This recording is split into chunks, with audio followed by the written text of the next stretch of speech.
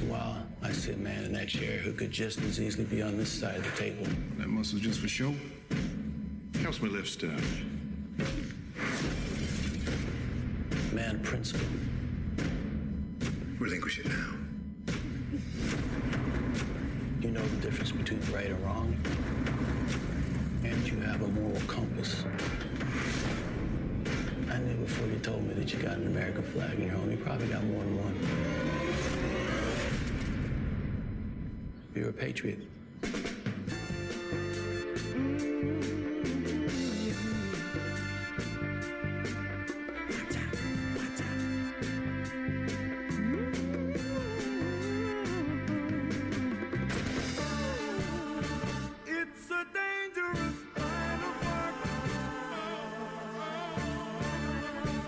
Don't tell me my business. I do things direct, and I have a system. Minimum freedom.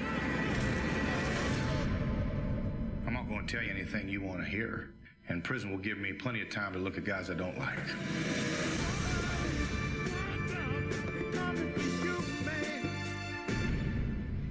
Alrighty. All right, so that's the trailer for Brawl in Cell Block 99. All right, you know what? Shit, I was going to do it. All right, pretty much the synopsis of this film, or the summary pretty much, is that it's set during pretty much now time, and it starts off with Vince Vaughn, who plays a character named Bradley. And when it starts off, he works for an automotive place. I think he's like a tow truck driver or mechanic / both or whatever. And he appears at his job. And when he gets there, he immediately gets fired from the job. And so he goes home, and he goes home early, and he discovers his wife, played by Jennifer Carpenter from Dexter, that he just finds out something out about her that she was doing behind his back. And she's cheating on him. And there's a cheating bitch, and it goes from there. He pretty much they have an actual human conversation between themselves that seems very realistic, and he takes fault. He takes he takes blame for part of what went wrong in the relationship, and she takes blame as well. And you find out that she had a miscarriage, and it's messed their marriage up since it happened. And well, anyway, pretty much, and this all happens in the first 15, 20 minutes, but it gets to where you find out that he used to do drug running for a friend of his named Gil. And he decides that, because he's tired of them living where they live, which is a shitty neighborhood, with gangbangers and stuff like that, that he wants a better life for him, his wife, and everything. So, and then they might try to have a kid, another kid down the road. So then it cuts to 18 months later. And it shows him delivering drugs to like some guy's house in an apartment, and then it just shows the life he's living. Now he's got a brand new Dodge Charger, that he's cruising around and making deliveries in. And then he shows him going to his house that there's 2 luxury SUVs out front, and the house is really, really nice. That him and his wife have plenty of money now, and he ends up getting into something because of the drug dealing. The drug running. He gets involved. His boss gets involved with these people that he has to end up working for, doing a job with, and then things go downhill from there because of it. The title of the film can be a little deceptive because the title, by it being called A Brawl in Cell Block 99, gives the impression that the whole movie is going to be set in jail, and it is not. This movie, this 2-hour and 12-minute movie, is, I would say, over half of it is before he even gets to prison, which is good. I'm glad that this movie was as long as it was, because it sets up Vince Vaughn's character very, very good, and the situation, all the ordeal that he has to go through. If you had tried to cram this into a 90-minute film, it wouldn't have worked. It would. I mean, it could have worked like Drive, because this movie does have somewhat of a Drive feel to it. But I think that just to flesh out everything, I'm glad that it was as long as it was. I really like this movie. Because it's, for one, you get to see Vince Vaughn in a raw performance where he's not inhibited by the confines of shitty comedy. You know what I mean? Instead, he gets to actually show what he's got, and which is he's got fucking really good acting skills. This is look. Even though we've seen 51 movies in theaters so far this year, it's hard for me to pinpoint who all the best actors might be. But I'm telling you that from what we've seen, because we haven't seen all the Oscar contenders, but Right. from all the movies we've seen this year, his performance is definitely in my top 10 performances that I've seen this year. What I saw, because I haven't seen it, but watching the trailer, Yeah. generally you don't see Vince Vaughn do a lot, and that's just a blanket statement. You don't see Vince Vaughn do a lot of serious roles anyways. Yeah. But when he does do them, Yeah. he's really good in them. When he was in Mr. and Mrs. Smith, he played Yeah. played a kind of serious role, but he played Brad Pitt's best friend. Yeah. And that was a role that I liked him in because he didn't overdo it, you know? Yeah. It's like Ed Helms. Ed Helms is also starting to become that Vince Vaughn type character actor, Yeah. where he's just in everything and he has to act hangover crazy. Yeah. You know what I'm saying? Yeah. Whereas, What the fuck is going on? yeah. Whereas Vince Vaughn would have to act back to school crazy or old school crazy. Yeah. You know, or whatever. It's refreshing to see. We watched the trailer like 97,000 times. Yeah. Technical difficulties, but it's refreshing to see Vince Vaughn as an actor. Yeah. He's really good. I mean, excelente. You know what I mean? Yeah. So what here? Okay, I'll pretty much just give you my good, the bad, and the ugly on this movie. All right, because that's how we're going to start doing this anyway, right? So the good on it is all the scenes that happen in the movie. There's a lot of fucking scenes that are really cool. There's the scene where in the trailer where you see him beating up the car. Yeah. Okay, that's when after he found out his wife, was cheating on him, right? I was just kidding about that when I said cheating. Yeah, that no. bitch cheating. Yeah. And it just, dude, he beats the shit out of that fucking car, man. It was, I mean, you could kind of tell that some parts were laid out for him to easily destroy, but like when he flips the hood off, but Right. still, it still works. And it shows just like all this anger that his character holds in him that he never lets really out, right? Because the guy, you find out throughout the film that he boxed a little bit when he was younger, but he never really, fully went into it, but he never lost either. He just said he got tired of it. Right. And then, and then he used to run drugs before he became, a mechanic or a tow-truck driver or whatever. And, so you can tell this guy has had it rough already. I mean, besides the fact that you see in the trailer, he has this huge cross tattooed on the back of his head, right? Right. So, which straight up, I mean, just the style right there reminds me of Edward Norton's character in American History X in a way. But yeah, it's the whole this movie has this fucking style to it. Besides, like I said, Vince Vaughn carrying the whole film, but it's the grittiness of it. It's very much like Drive in the gritty style of it. The music, the soundtrack is, I don't know if it could be off-putting to some, but it gives this fucking 70s vibe, which ultimately is what the director intended on doing was going back to grindhouse cinema was with some of the style of this film. And so there's people like the OJs that did a couple songs they wrote them now for this movie that are in it, and a guy named Butch Tavares, who I guess is with a group called the Tavares or whatever, but they have songs in this that they straight up feel like you're in the 70s. So you feel like you're watching those types of almost like the blaxploitation films of that era, right? But here the good with all of that is, like I said, when he's smashing up the car, there's a part where there's a shootout at the docks, and when he's doing this drug run, and Udo Kier, holy shit, Udo Kier, if you remember him, he was in Blade, damn it, Frost, I'm talking to you, and he was also in Johnny Mnemonic, right, with Keanu Reeves. You almost fucking killed me. Right, he's almost, when he gets loud and upset in a movie, his real German comes out, and he sounds almost like Arnold. But anyway, his character plays this creepy fucking like representative for this drug lord, this drug dealer guy, and he's got a couple creepy scenes. His character's name is the Placid Man. Huh. Right. So yeah, there's that, and then that adds in an element, this creepy, like I said, like the 70s, grindhouse movie, vibe to it, right? And then you also have when Vince Vaughn's character goes to prison, he goes to different. He has to go through these levels of getting to the more worser part of the prison. Because first he starts in medium security, then he goes to maximum security, right. Then he goes to Red Leaf, and Red Leaf is like this fucking black site on the prison grounds that's run by Don Johnson's character He plays Warden Tuggs, right? Instead of Crockett or Tubbs, right? Right. But he's very Lee Van Cleef-ish in the role, and he reminded me of like a poor man's Lee Van Cleef with the role. Like it was on purpose. You know what I mean? Like a little over the top when you first see him. You're like, this is a little over the top, and that kind of bleeds into my bad with the movie. And the bad is the style to me was at first misinterpreted because as like just bad movie making at first, because the first half of the movie, it doesn't feel like it's trying to grab like some of the bad filmmaking vibe of the 70s, Grindhouse films.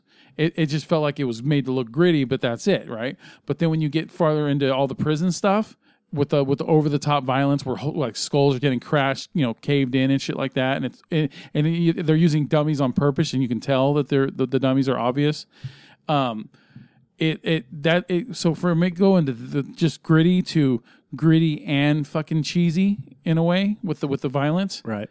It threw me off at first. Like, is this just bad filmmaking? But then when I read about it afterwards, I'm like, oh, well, the music was, they purposely had the OJs make new music for this movie on purpose, and they also used the mannequins to look like mannequins, for a quick, like, one frame, where you can tell it's a dummy. They did that. They said they did it on purpose because they wanted to grab that Grindhouse effect. Oh, cool. So it works because there's some over the top fucking shit that I don't want to get into, but that's my ugly. The ugly is these fucking head smashes that happen. I mean, fucking jawbone comes out, and I mean, just it's fucking gross. But it's cool at the same time. Toxic Avenger style. Yeah, exactly. Right. So, but it's cool because you know what it is, right? So, anyway, this movie was really fucking good. I mean, like I heard people talking about it on like movie sites and stuff about how good it was. But finally seeing it when I rented it on Redbox. It's got a 92% approval rating on Rotten Tomatoes. The director, Craig Zahler, or Zoller, however you want to pronounce it, he wrote and directed Bone Tomahawk. So now right there, you know what kind of style you're getting, right? And good writing. And also, he's got another movie that's coming out this year that he's making right now called Dragged Across Concrete, starring Mel Gibson and Vince Vaughn. Nice. Which both of them were in Hacksaw Ridge. Yeah. And then Jennifer Carpenter is also going to return for that one as well. And Laurie Holden, who was in The Walking Dead and a lot of Frank Darabont stuff. Anyway, but look these are the two movies he's made so far. And I bought Bone Tomahawk on just what do they call that, a blind buy? Like, because it was like $5 on some special Blu-ray deal. So I bought that shit and I watched it. I'm like, so I'm so glad I did, because it's one of those Westerns that's actually worth owning and worth seeing. Which we've actually previously done in another pick of the week. Oh yeah, and your brother Mark brought him up in one thing. Got me interested in it in the first place was when he showed me that scene where the dude's getting cut in half, right? Or what do they call it, bisected. So yeah. Anyway, Brawl in Cell Block 99 is really fucking good. Vince Vaughn. I don't know if he's going to get an Oscar nomination because there's so many other people out there, but he should be at least in some kind of major consideration for it because he was really fucking good. And we as movie fans need to see him do more movies like this because he shines in them big time. So, all right, that's all I got because I don't want to give too much of the movie away. It's just really entertaining to watch, and it's definitely worth seeing. The ending for me is the ending's bittersweet, and it's bittersweet in this way where it does what those 70s Grindhouse movies end like, which is going to be vague. I'm not going to give it away. But at the same time, it's like after you've seen it, you're like, because of that ending, do you really want to see that ending again when you watch it? Kind of off-putting. That's all I'm going to say. All right. But that's up to you. Maybe you're into that style. So, to each his own. But I highly recommend Brawl in Cell Block 99. Okay. Okay. My choice of the week, or pick of the week, is Stranger Things Season 2. And we're going to run the trailer for that here. All right. Do the one. Here we go. We're going to do this? Let's see. Bueller. Dragon's Lair. God, that game was so fucking magical to me as a kid.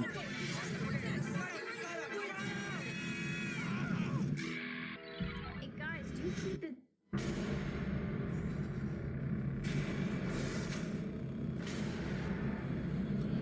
In the first 5 minutes of this season, I already got the 80s vibe and just the fanboy chills. Nothing's gonna go back to the way that it was. Not really. I saw something. What is it?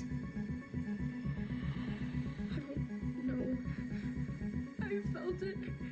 Everywhere. Darkness falls across the land. The midnight hour is close at hand. Creatures crawl in search of blood to terrorize y'all's neighborhood. Whosoever shall be found Sometimes I feel like I still see her. must stand and face the hounds of hell and rot inside a corpse's shell.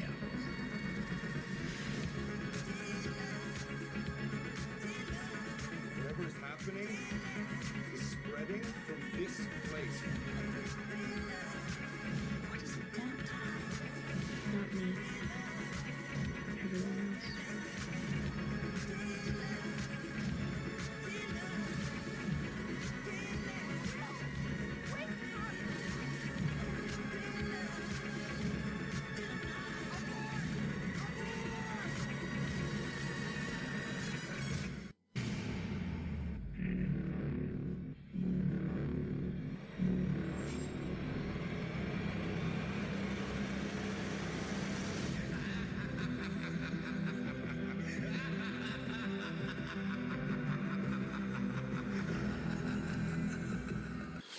That's a good fucking trailer, man. It is. That is a really good trailer. The problem is when you're going to do the thriller breakdown, Mm-hmm. you got to do it right. You got to do it really right.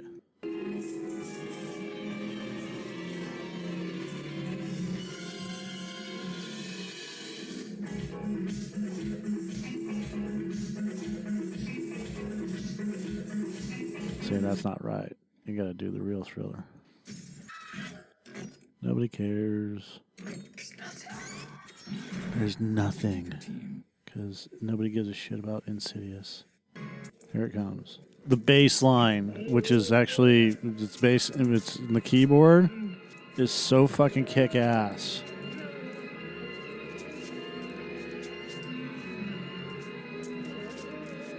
Like, I could listen to this bass line forever and ever and ever. It doesn't matter because as soon as it starts, it's... doo-doo-doo-doo.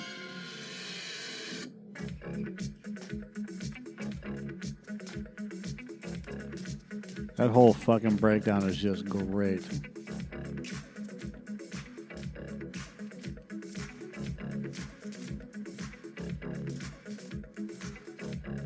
I always thought it would be cool during Halloween for everybody at the front end of the register to actually do this when the song comes on. Yeah. Just have it, and then just have everybody stop what they're doing and just start doing this. And then go back to doing their thing.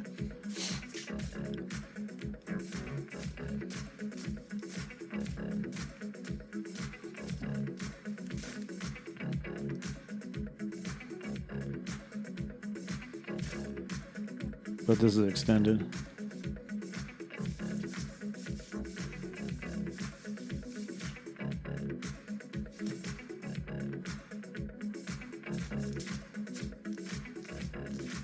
And then Michael Jackson's disclaimer at the beginning. I do not personally endorse the cult. All right. So there we go. I just had to break that down because I just love the fucking thriller breakdown. Yeah. I know. I have that. I still have, out of the few rare things I still have on VHS, I have the making of Thriller video on it. Nice. So it's Halloween. Stranger Things 2 starts off about 6 months or so. No, it's like 8 months. Yeah, 8 to 9 months. Yeah. Awesome. Thanks. Almost a year. 6 months or so. It's Halloween the next year. Yes. And weird things are going on, but the whole series is set up with one scene from Stranger Things Part 1. And it's when the Byers kid. Will. Thank you. Yeah. As if they didn't know. Well, you look like you were like trying to think of it. When the Byers kid, I was kind of. There's 2 of them. Thank you. There's the ones with the druggy, fucking bags under his eyes. And then there's, Yeah. I'm not talking about Bill Hader's twin. I'm talking about the kid. So the Byers kid pukes something up into the sink and it goes down into the drain. Yeah. What he puked up was a piece of this the other side. They're calling it. Well, in the first one, they called it Demogorgon. This one is the Mind Flayer. So they're working off Dungeons and Dragons terms. So he pukes up this piece of the Mind Flayer, and what it does is once it gets into the sewer systems, it starts to expand. Nobody knows what's going on, and then season 2 takes place, and this thing has already grown exponentially. And the funny thing is now Sheriff Hopper, who has sobered up pretty much, is working on becoming healthier. It's really weird. And one of the farmers comes into the sheriff's station, and what happens is the farmer starts complaining that another farmer is killing his pumpkins. Yeah, he's using some sort of spray to destroy them. So Hopper goes out there to investigate, and as he's starting to investigate, he goes into the woods and he notices that the trees are also damaged, and they've got this weird, icky substance on them. And like they're rotting from the inside. Yeah. So he's dealing with this, and then the other farmers are starting to notice that their pumpkins, and it's a retribution thing, and bad things are going on between the farmers when they start to realize that it's not the farmers that are destroying each other's crops. Yeah. It's something in the soil. Yeah. So what's going on is that the other side is trying to break through to reality. So it's already started to infest the underground of Hawkins, Indiana, and it's trying to get out from the dark black lab that was run by Matthew Modine and his his government guys. Well, this time Paul Reiser is leading the charge. Except, is he a good guy or is he a bad guy? What's his plan? Yeah. We still don't know exactly what his plan is. He seems kind of like this shady piece of shit. Yeah. Like his character Burke from Aliens. Exactly. Yeah. But he's also trying to help the Byers kid, Will. He's trying to help Will. Yeah. And in between all of this, you're trying to figure out where's Elle.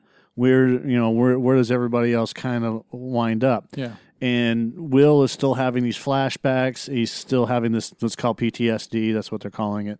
And then they I can't remember his name. The kid with the lisp. He finds a hellhound. Yeah. That's kind of what they're calling him. And he brings it into his house, and it ends up killing his cat. Yeah. And then he has to capture it, right? Well, that doesn't work because the hellhound basically breaks through this little basement thing. Yeah, you're talking about Dustin's character. Yeah, Dustin. The hellhound breaks through the wall.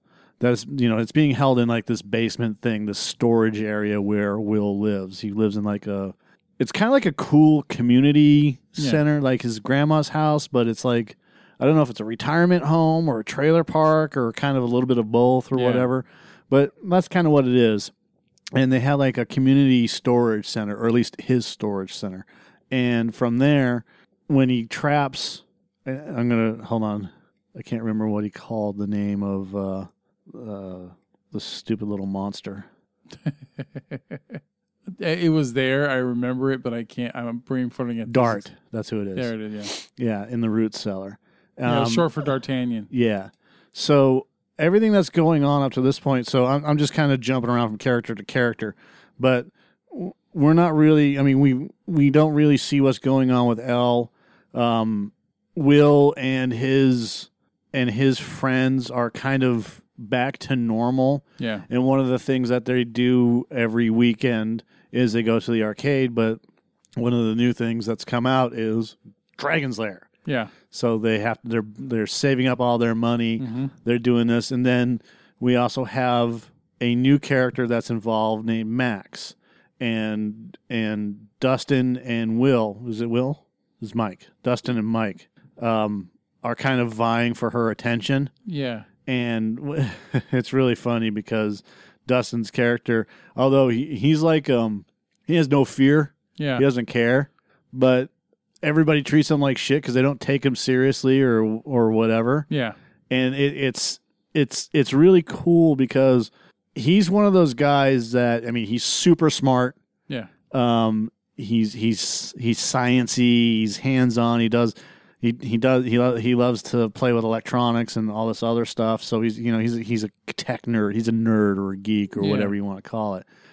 But he doesn't really care what everybody thinks of him until Max. But he's kind of awkward around girls. Yeah. And even though he's kind of annoying and whatever else, he's one of those guys that, like, you can see later on in life is just going to be successful because he has no fear. Uh-huh. He doesn't let anyone hold him back, and he doesn't care about comments and likes. Yeah. You know what I'm saying? Yeah. So, and then the other guys, I mean, they kind of don't either, but the other guys, they're more secular. They kind of keep to themselves, whereas Dustin doesn't give a shit. Like, one of my favorite scenes is he goes up to Nancy's parents, Nancy and not Will. I can never forget these people's names. Right? There's so many fucking people on the show. Yeah, the house where everybody goes.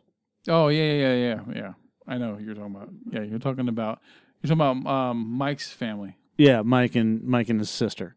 Yeah, right. The Wheelers. Yeah, the Wheelers. Thank you. So it's Lucas is the black kid, right? Yeah.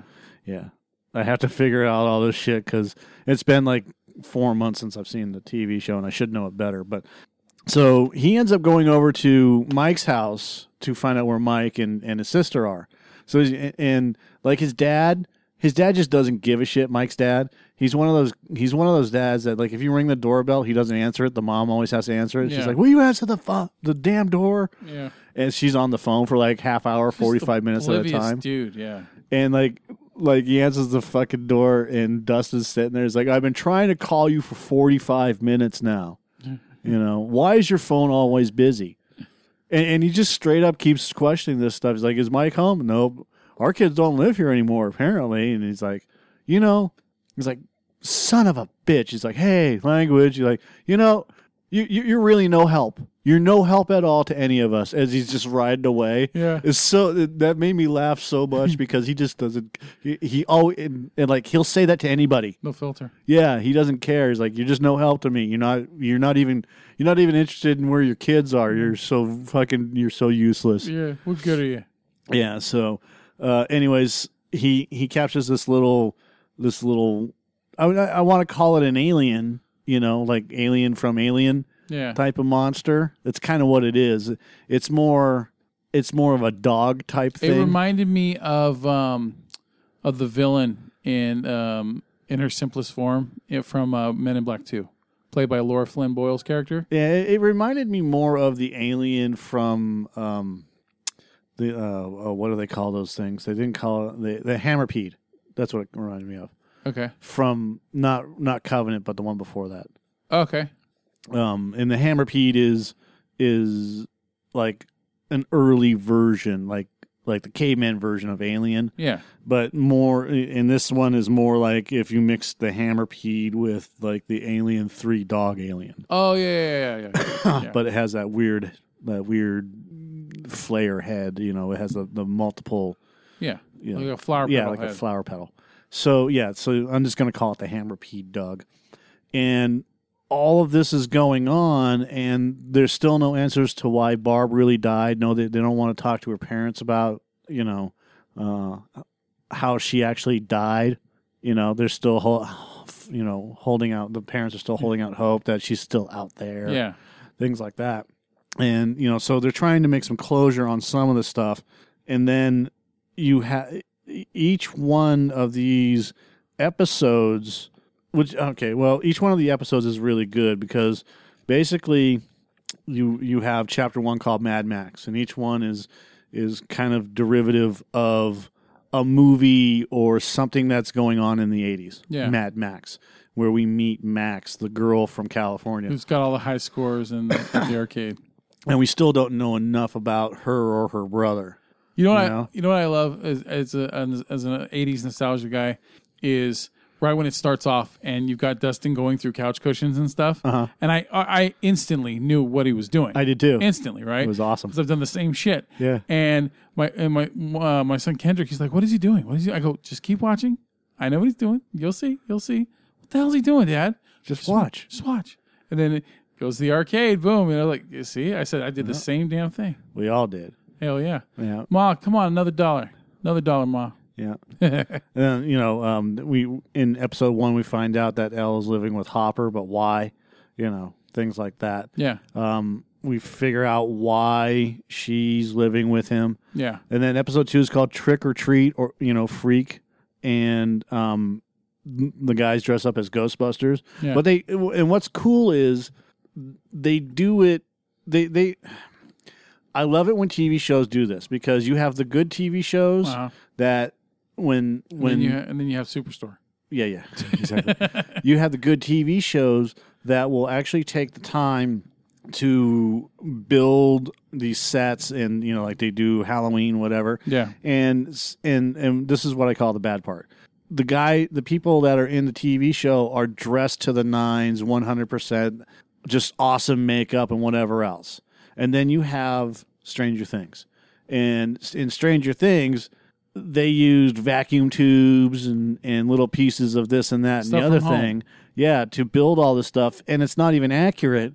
And what's great about it is that's what people did. Yeah. They didn't. And thank you. Thank you, creators of Stranger Things. Duffer Brothers, yeah. For taking the time to do that, because if they had actually built, the whole proton packs, packs and whatever, that would have been bullshit. Yeah, because they didn't have those back then that I'm aware of. Well, you could have built it. You had to figure it out. But I'm saying they didn't sell them. Like you couldn't go to the. They still don't sell them. The local Woolworths and buy a replica. Well, you could, but it just depends. They did sell that stuff. It was few and far between, and you actually had to go to a Halloween store type of thing, and they were really, really expensive. Fuck yeah, they were. I remember like all those specialty masks, like Ronald Reagan and shit, like the full head ones. Yeah. So that's, and then the next episode they call it the Pollywog, where he gets Dart, and then Will the Wise. We find out some a magic user, and then Dig Dug, with the Dig Dug high scores. And what's funny about that is I work with a kid who looks like the assistant to the arcade. The guy. Yeah. Get me a date with your sister. Yeah. Type of thing. And then, the Spy, and then Lost Sister, the Mind Flayer, which is a Dungeons and Dragons thing, The Gate, which is a movie from the 80s, yeah, which was super cheesy. Yeah. And that's pretty much where it ends up. Is it's only 9 episodes. They figure out what is going on with Will, and that he's connected, physically and mentally to this Mind Flayer thing. Mm-hmm. And at the end of the series, or at the end of this episode of chapter 9, we still see that he's connected, at least mentally, with this thing. Yeah. They figure out that they have to close the gate, in which they end up doing, and Elle has to help with that. And I don't want to get into the whole thing. I don't want to give everything away. You just notice how every main character of the kids, they all get their own subplots. Yeah. Lucas has his thing. And they don't kill anybody stupidly. I know. You knew it was coming, but it was good. It had a meaning to it. It was important. Bob. Fuck Bob. It had meaning to it, so it was okay. Oh, you didn't see the picture? What? You didn't see the picture of Sean Astin standing in front of Radio Shack? No. What? What am I not aware of here? You're not aware of the fact that he just took a recent picture of him standing in front of Radio Shack that says something along the lines of "Bob is back"? No. Yeah. Welcome to reality, dude. He got gorgoned. He got demogorg. He got devil dogged. 5 days ago. Back on duty. Easy peasy. Okay. Now, who knows if... that's awesome. Radio Shack Employee of the Month, Bob Newby. They found a way to stay relevant. Yeah. I hope that he at least makes an appearance in the next episode, the next series, like in a flashback or something. Yeah.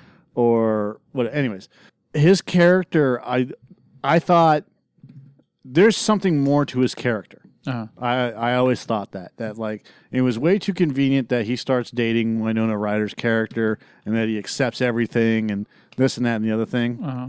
He's just way too accepting and way too nice to the kids and here, take my video camera, just do this and that, and let me show you how to do it, and try to don't break it. Type Sounds of like that extreme nice guy that I could almost be like him. No, so What the fuck? Okay. so he likes Mr. Mom and loves Kenny Rogers. So whatever. I just dropped in. And it's one of those things that you like. I don't buy this character. You think Bob was bullshit? No, I just not bullshit. There's something more to him. Okay, he's got layers. Yeah, parfait. like a onion. And him dying. What if? And here's my thing. What if he's not dead? Okay. What if he's a plant? You know what I'm saying? He's a fucking Watchdog. Yeah, he's a guy that's supposed to watch the kids over, and report back to his whatevers. Yeah, to the facility. Yeah. So, the surprising point, the whole surprise of this series for me was Paul Reiser. Generally, I can't stand Paul Reiser. He's the poor man's Richard. Steve Gutenberg. No, Richard Lewis. Richard Lewis. I always thought his shtick was just bullshit. And I didn't watch him in enough things, so I couldn't really. Well, I loved him in Aliens. Yeah. But after that, and then he did Mad About You and whatever else. And he was doing the Richard Lewis thing, and why am I doing this? I almost said that I'm going to talk like this. I almost said that I really liked him in 3 Men and a Baby, but that was Steve Gutenberg. 3 Men and a Gutenberg. Yeah. Oh, why don't you go bother Steve Gutenberg? He's hiding behind the Monopoly. Shh, Abe, I'm gonna blow it. Family Guy reference. What else did we really watch Paul Reiser in? Did you watch Mad About You? Yeah, but he also did stand up and everything else. Yeah. So, meh. And I didn't. I'm not a Paul Reiser guy. Yeah. But watching him in this, he was fucking great. Him and Matthew Modine, two actors that I can't stand. Mm-hmm. They were wonderful. They really, really made an impact. And it goes to show you how good the Duffer Brothers are at getting subpar actors to become good. So maybe they're not subpar. It's they haven't been the challenged. shit that they've been in or haven't been challenged or whatever. Or they were just, fucking they're always phoning it in. They're always in comedy type stuff, dude. Yeah. I mean, look at what happens when you let some of these guys on their own, just like Vince Vaughn. Yeah. You see? Just got to give him a good role. So, all in all, I really, really enjoyed. I binge watched both seasons. I'd be like, oh, it's like drinking. Oh, I'm gonna watch one more. I'm glad you watched it because I more. was worried that by the time it gets to the third season, you're like, it's too late. Can't start it now. Who gives a shit? What do you care? That's right. Shut up. What the fuck? Yeah, exactly. Where the fuck did that come from? Yeah, what do you fucking care if I'm gonna watch it or not? Because we do shows together. So I We can talk always about just things? watch something else. Yeah, exactly. Shut your mouth. Anyways, I didn't know if I was going to actually like Stranger Things. All these people are talking about how great it is, and you know how I am when it comes to TV shows and the whole don't nostalgia. talk about me and what I do, okay? Don't talk about me. Yeah. Don't talk about my place. Yes, but you know, you know how I am when it comes to, oh, you got to watch this, you got to watch that, this, and just fucking, the nostalgia thing will throw you back, and then you go and watch, and you're like, That's why this is garbage. That's why I try not to blow things up too big for people, but this is really good. And Stranger Things, yeah, if you like 80s stuff, dude, you're going to love Stranger Things. yeah, and they don't bullshit with they're just going to throw out references and whatever else. Yeah. They immerse themselves in this 80s, and they're in a small town in Hawkins. They're not in fucking California or New York or Boston where everybody can go, oh, yeah, you can remember that. Right, or, so they go on the roller coasters, like Santa Cruz in the 80s and Yeah. Six Flags or whatever else. They're in fucking Hawkins, Indiana. Yeah. The butthole of Indiana. Yeah, good or luck whatever. getting HBO out there. Yeah, or cable TV. They probably had cable TV. They had cable TV in Hawkins, Indiana, but they didn't have it in fucking San Jose, California. And one of I'm not kidding. I lived in San Jose, California. That close to the Bay Area. And no fucking... I lived in San Jose, California, and where I lived, there was a park right by the houses. Yeah. Fucking, You're going to look up the motherfucking park. Yeah, there we go. In fact, I'll show you where I lived. But I want to show you because this is fucking hilarious. So, Branham Lane is one of the major thoroughfares. It's like Highway 49, okay? That And name's really familiar. And then you have Snell Avenue. Okay, so here's Branham Lane. And I lived here. This is Hollycon. My buddy lived over here. Scott lived over here. Ronnie lived over here, and everybody, Kenny McLaughlin lived over here, and like, you know, these fucking people. So there's Parkview Park. So we would ride up Parkview Park, and Parkview Park is literally 1, 2, 3, like 7 houses away. Everybody that lived on the other side of Parkview Park had fucking had cable TV. Everybody that lived on this so if you made Parkview Park the north part, Yeah. so Parkview Park is the north, and Branham Lane is the south. Everything north of Parkview Park, Yeah. you could have cable TV, and like some of the other places around. Anything south of Parkview Park, no cable TV. Few exceptions. And what was the reason? I don't know. That's fucking dumb. I'm not a fucking city built planner. Anyways, so I bet that place looks hella different now. this is the tree that I hit going 25 miles an hour. Who won? The tree. A fucking stupid question. I'm still standing better than I ever did. All right, so this is Feeling like a true survivor. this is Feeling like a little kid. the house. So, Look at that. You can see the reflection of the stupid camera. So right, See it? See the shadow? great. Who cares? Look at it. It's right there.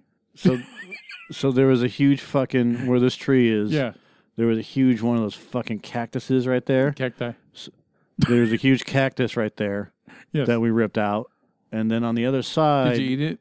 where the this hedge is, Yeah. there's another huge cactus right there. That door was never there when we were there. This is a 2-story house. Then this house right over here. So if I did that and did this, that's Ronnie's house, and that's Maria's house, and then et cetera, et cetera, et cetera. If we went down the street, there was a guy. 2 or 3 houses more. Look at the palm trees. Remember the palm trees. Yeah, those palm trees grew. I think it's this house right here. Anyways, there's a guy that had a 70 Camaro, and he would fucking burn ass down the street. Oh. Still no speed bumps. No, there's no speed bumps. Fuck. That's I think I hate that more than weirdos. Is fucking speed bumps as a Lyft driver. I fucking hate them. You send me to Florin. Motherfucker, I hate people when they send me to Florin or Del Vaso Heights because, not because of the bangers and shit. Speed bumps. Yeah, Undulations. It's all about you, Joe. Speed tables. Trying to tell a fucking story, but somehow it turns all about you. Well, keep talking then, motherfucker. I am.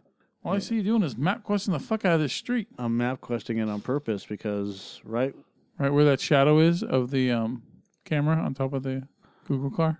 No. All right. So right where there's a crack in the road right here that goes across. Crack. And that's where. So we had a fucking football field painted. We actually walked 100 yards straight back, and we marked out the football field.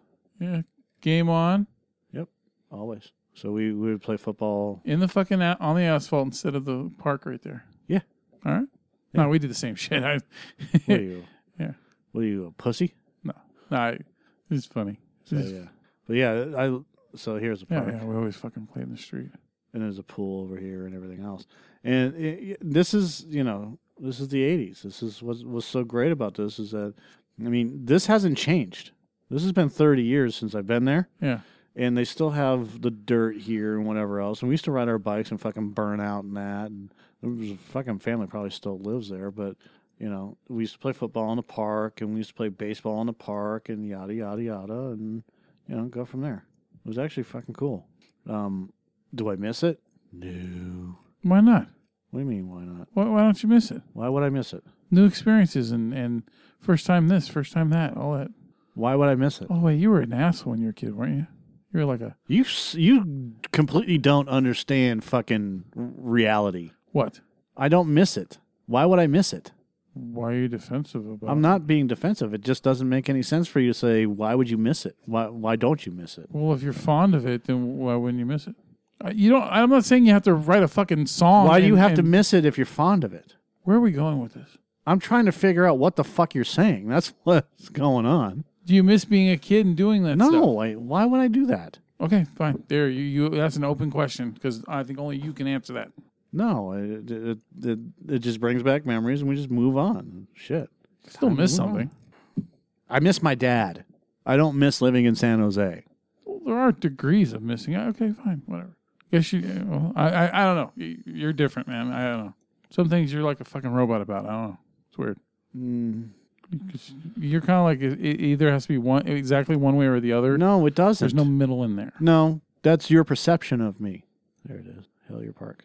There used to be a fucking BMX bike park here. Tournament? BMX bike park. Did you like perform like try to do like No, reenactments from the film Rad? No, it was a BMX bike park where you race bikes. Send Me an Angel. It's like the theme song of that movie. You're killing me, Smalls. Yeah, I know you watched Rad back in the 80s. Don't say you didn't, because you did. Watch what? Rad. A No. movie called Rad. No. About bikes. No, Joe. I actually went out and did stuff. I didn't live my life through TV or movies. Was that a remark? Yes. It was a total remark. So, no. I had no idea what the fuck Rad was. You know that I did shit and I played at the same time, right? I'm sure you did. But I didn't watch movie. This is what I did. I played a lot of baseball, and I rode my bike a lot, and once in a while I went to the movies. Not all the time. And I love comics and whatever else, but none of that shit. You were drinking, weren't you? No. Smoking in the boys' room. No, none of that stuff. I was riding my bike and playing baseball. That's what I did. What? There's an actual Hollywood San Jose. Huh. Who knew that? This is Hollywood. I didn't even know that. Hey, what's your dream? Anyways, so when I watch Stranger Things, it reminds me the way that some of the houses are set up and how close they are of doing all that stuff when I was in San Jose. And what's really cool about it is how detailed these guys are with everything that they do for the TV show. Where's Silicon Valley to that? I'm sorry, Silicon. It's actually technically Silicon Valley. This is all Silicon Valley. Los Gatos, Saratoga, Palo Alto, this whole quarter. Los Gatos, isn't that expensive? Yeah, they're all expensive. Apple used to be over here, so right here. Anyways, oh look. You know, I don't think I've heard your opinion about T.J. Miller not coming back to Silicon Valley. I don't know what really has to do with the review, but Silicon Valley. All right. Because I thought he was like a staple of the show. For him to be gone, it's weird. I listened to his interview with Jim Norton, and he was talking about Silicon Valley. He was talking about a whole bunch of other things, and he doesn't like to spend much time on any one project for any length of time. And I think it's mostly because he doesn't want to get accused of rape. Yeah, he doesn't want to get accused of rape. Too late. Because he doesn't in some sense seems like he doesn't feel worthy. That's what it sounds like. The truth of the matter is, I think that he's self-destructive. Like, he'll do stuff for a while and then he'll stop because he just doesn't want to do it anymore. He's bored with it. So he becomes, like I said, I think it's self-destructive personality. I think that T.J. Miller is one of those guys that if it's not, then this is my opinion, if it's not instant gratification type of thing and he has to wait, well, tough shit. He doesn't want to wait. And, he doesn't like waiting for scripts to be done or, how long it takes for filming and this and that. He just wants to do. And that's fine. But my problem is that if you're gonna commit to something, commit. And if you can't commit to long term, with few exceptions. But if you're on a TV show and whatever else, your character's kind of getting stale. Yeah. And that's the other thing. I think his character's getting stale. That's what I heard. And he just got bored with it. That's why Jessica Lange left American Horror Story, because even though every season she played a completely different character, she said she didn't want it to become cliche with every season, her just playing, her being there. She said she didn't want it to get old. She said it was starting to feel old, so she left. Yeah, and I... What was it, after the fourth season or fifth season? Yeah, after the fifth season. I don't have a problem with it in particular. Yeah. And like I said, my Fourth. view is Yeah. not popular. I think that TJ's an okay actor. He was good in Deadpool and a couple of other things, but Yeah. you know, we'll see what's going on with this whole rape thing. This whole rape thing. Yeah. All right. Okay. Was there any news that was worth mentioning or I don't know. fucking with? Sexually assaulting. Oh, look at he was born 4 years after me. Yeah. I haven't seen much in the way of news. I mean, I know that. He had a pretty detailed response to that accusation from the girl that he went to college with, from both him and his wife. Yeah, alleged victim of. Let's see. Let's read this. The only thing that I saw trailer-wise is Proud Mary. I haven't seen much in the way of what's coming out for January. We'll call this compelled light.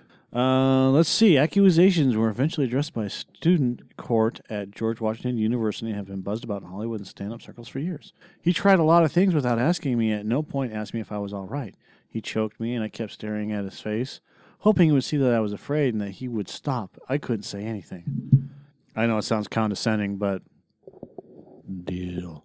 Miller's alleged victim, who asked to remain anonymous, said she was coming forward now in part because of societal awakening of the two issues of sexual harassment and assault. This has come in the aftermath of misconduct. Blah, blah, blah. The Daily Beast is withholding her identity because of her fears of retribution. For what? Like, is she in the industry? Miller has told friends over the years that he was wrongfully accused. In a statement, Miller and his wife, Kate, denied any wrongdoing. Instead, they cast themselves as victims. Sarah began to circulate rumors online once my and Kate's relationship became public. Sadly, she is now using the current climate to bandwagon and launch these false accusations again. It is unfortunate that she is using this route as it undermines the important movement to make women feel safe coming forward about legitimate claims against known real predators. Miller began shaking her violently and punched her in the mouth during sex. But it's not Sarah who has come forward. The Daily Beast has corroborated details of her story, which include 2 separate incidences with 5 GW contemporaries, and spoke to numerous associates of both her and Miller. 2 of the contemporaries said they were in the off-campus house where the alleged incident occurred. The contemporaries later testified in student court about hearing the sound of violent thuds or seeing bruises on Sarah. 3 other contemporaries said they comforted and counseled Sarah in the aftermath of the incidences. Matt Lord was one of them, an ex-boyfriend of Sarah's. He told the Daily Beast that he continues to believe her story more than a decade after the fact. I had a romantic relationship with her, this is the Matt guy, who spoke with me about TJ Miller sexually assaulting her. He works as an attorney in Montague, Massachusetts. At the time, I believed the statement she made regarding the assault, and I continued to believe the statements she said are true. She was engaged in student conduct proceedings regarding the assault. I remember the emotional toll that the assault took on her. In the years since, Miller has attempted to address the lingering allegations by occasionally making light of them. He's privately joked about committing violence against a woman in the past. According to 3 sources in the comedy world, perhaps this is why some female performers and comedy professionals have declined to work with Miller, citing a perceived history of abusive behavior. The incidences took place at GW, where Miller was a student and Sarah was taking classes but not matriculating. They fell in with the same comedy troupe, during which time they struck up a relationship. Months into their relationship, Sarah said she recalled having a lot to drink and admitted there are parts I don't remember. She stressed that it's important to me to cop to that. I'm not interested in forcing a pretend memory on anyone 15 years later. I remain terrified of accusing someone of something they didn't do, but I have a visual and physical memory of that. Sarah said she has a distinct memory that they were fooling around at her place. Miller began shaking me violently and punched her in the mouth during sex. Sarah said she woke up the following morning with a fractured tooth and a bloodied lip. When she asked Miller about it, he claimed, according to Sarah, that she had simply fallen down drunkenly the past evening. She was unsettled by the incident, but said that she did not know many people in D.C. and continued to see Miller, and felt that he was someone she trusted. She didn't want to believe that it was true. She couldn't bring herself to believe that it had happened. A few days after the first incident, Sarah got word that she would no longer be participating in Recess. That's the comedy troupe. She was upset and disappointed and said that she had called Miller to confide in him, She had not fully processed the first encounter, she said, and Miller was still someone she believed she could turn to in time of stress and vulnerability. She met Miller at a college party, and her and Miller left in a cab to go back home. They began to engage in consensual sex. Miller became violent. She emphasized that she had not had more than 2 drinks that evening and that her memory of the following 5-hour ordeal was and is crystal clear. I was genuinely terrified and completely surprised. I understand now that this is for some people a kink, and I continue to believe it is something that should be entered into by consenting parties. But as someone who had only begun having sexual encounters like about 3 months earlier, I had no awareness this was a kink, and I had certainly not entered into any agreement that I would be choked. I was fully paralyzed. She claimed that she was choking audibly to the point that her roommates could hear what was happening. One of her roommates had asked if she was okay. I don't know. She responded before shutting the door. I'll talk to you in the morning. He pulled me back to the bed and more things happened. Blah, blah, blah. We don't have to get into the details. Miller finally left her apartment around 5. The next morning, Sarah said she confided in her roommates about what had happened. One of those housemates confirmed as much to the Daily News. I knew TJ was in her bedroom, and I was in my bedroom, which was a wall away. My roommate was in my bedroom with me, and we heard a loud smacking noise, and we were concerned. The very next day when we talked to Sarah, she was upset and said he had hit her in a very violent way. Okay, so this goes on and on and on and on. Here is our take on it, I guess. TJ Miller's a piece of shit liar. There's way too many people that are corroborating everything that had happened.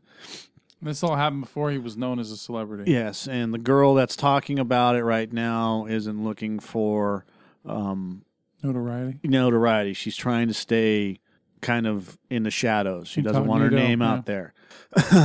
She has been very frank about everything that's going on, and Miller has had a bunch of his shows pulled from Comedy Central and Netflix and whatever else.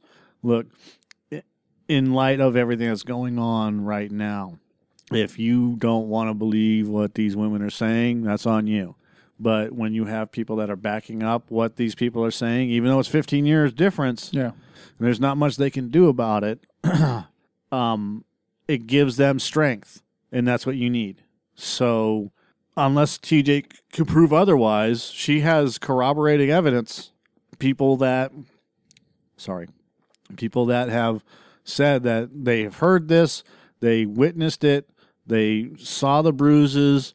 She broke a tooth. I mean, if she broke a tooth, there's obvious she had to go to the dentist. Yeah. So, when there's that evidence right there.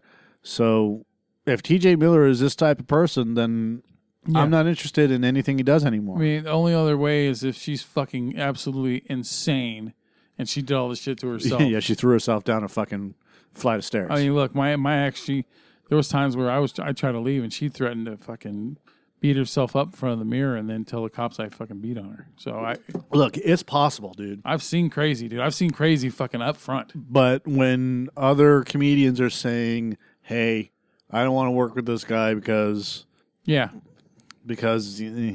got issues," and he's got issues. It's like enough information comes out, right? Yeah. So if he's abusive to women, he's abusive to women, and that's that. Yep. Yeah, I don't give a fuck how funny you are, how talented you are. You do that shit to people. You do that to the women. You're a piece of shit. Yep. So, all right. Thanks for nothing, TJ. Yep. Yeah. Tanks. So what would you call TJ? What's TJ stand for now? Titty jiggler? No. Let's think of names. Yeah. I don't think of names. I don't care. All right. I don't. It doesn't matter. Do we really have to do this? Yeah, you're trying to make light of it. All right. Anyway, that's all we got for Flicks of the Week. I don't mind making light of it, but I could care less about trying to figure out an acronym for his name. Titty jiggler.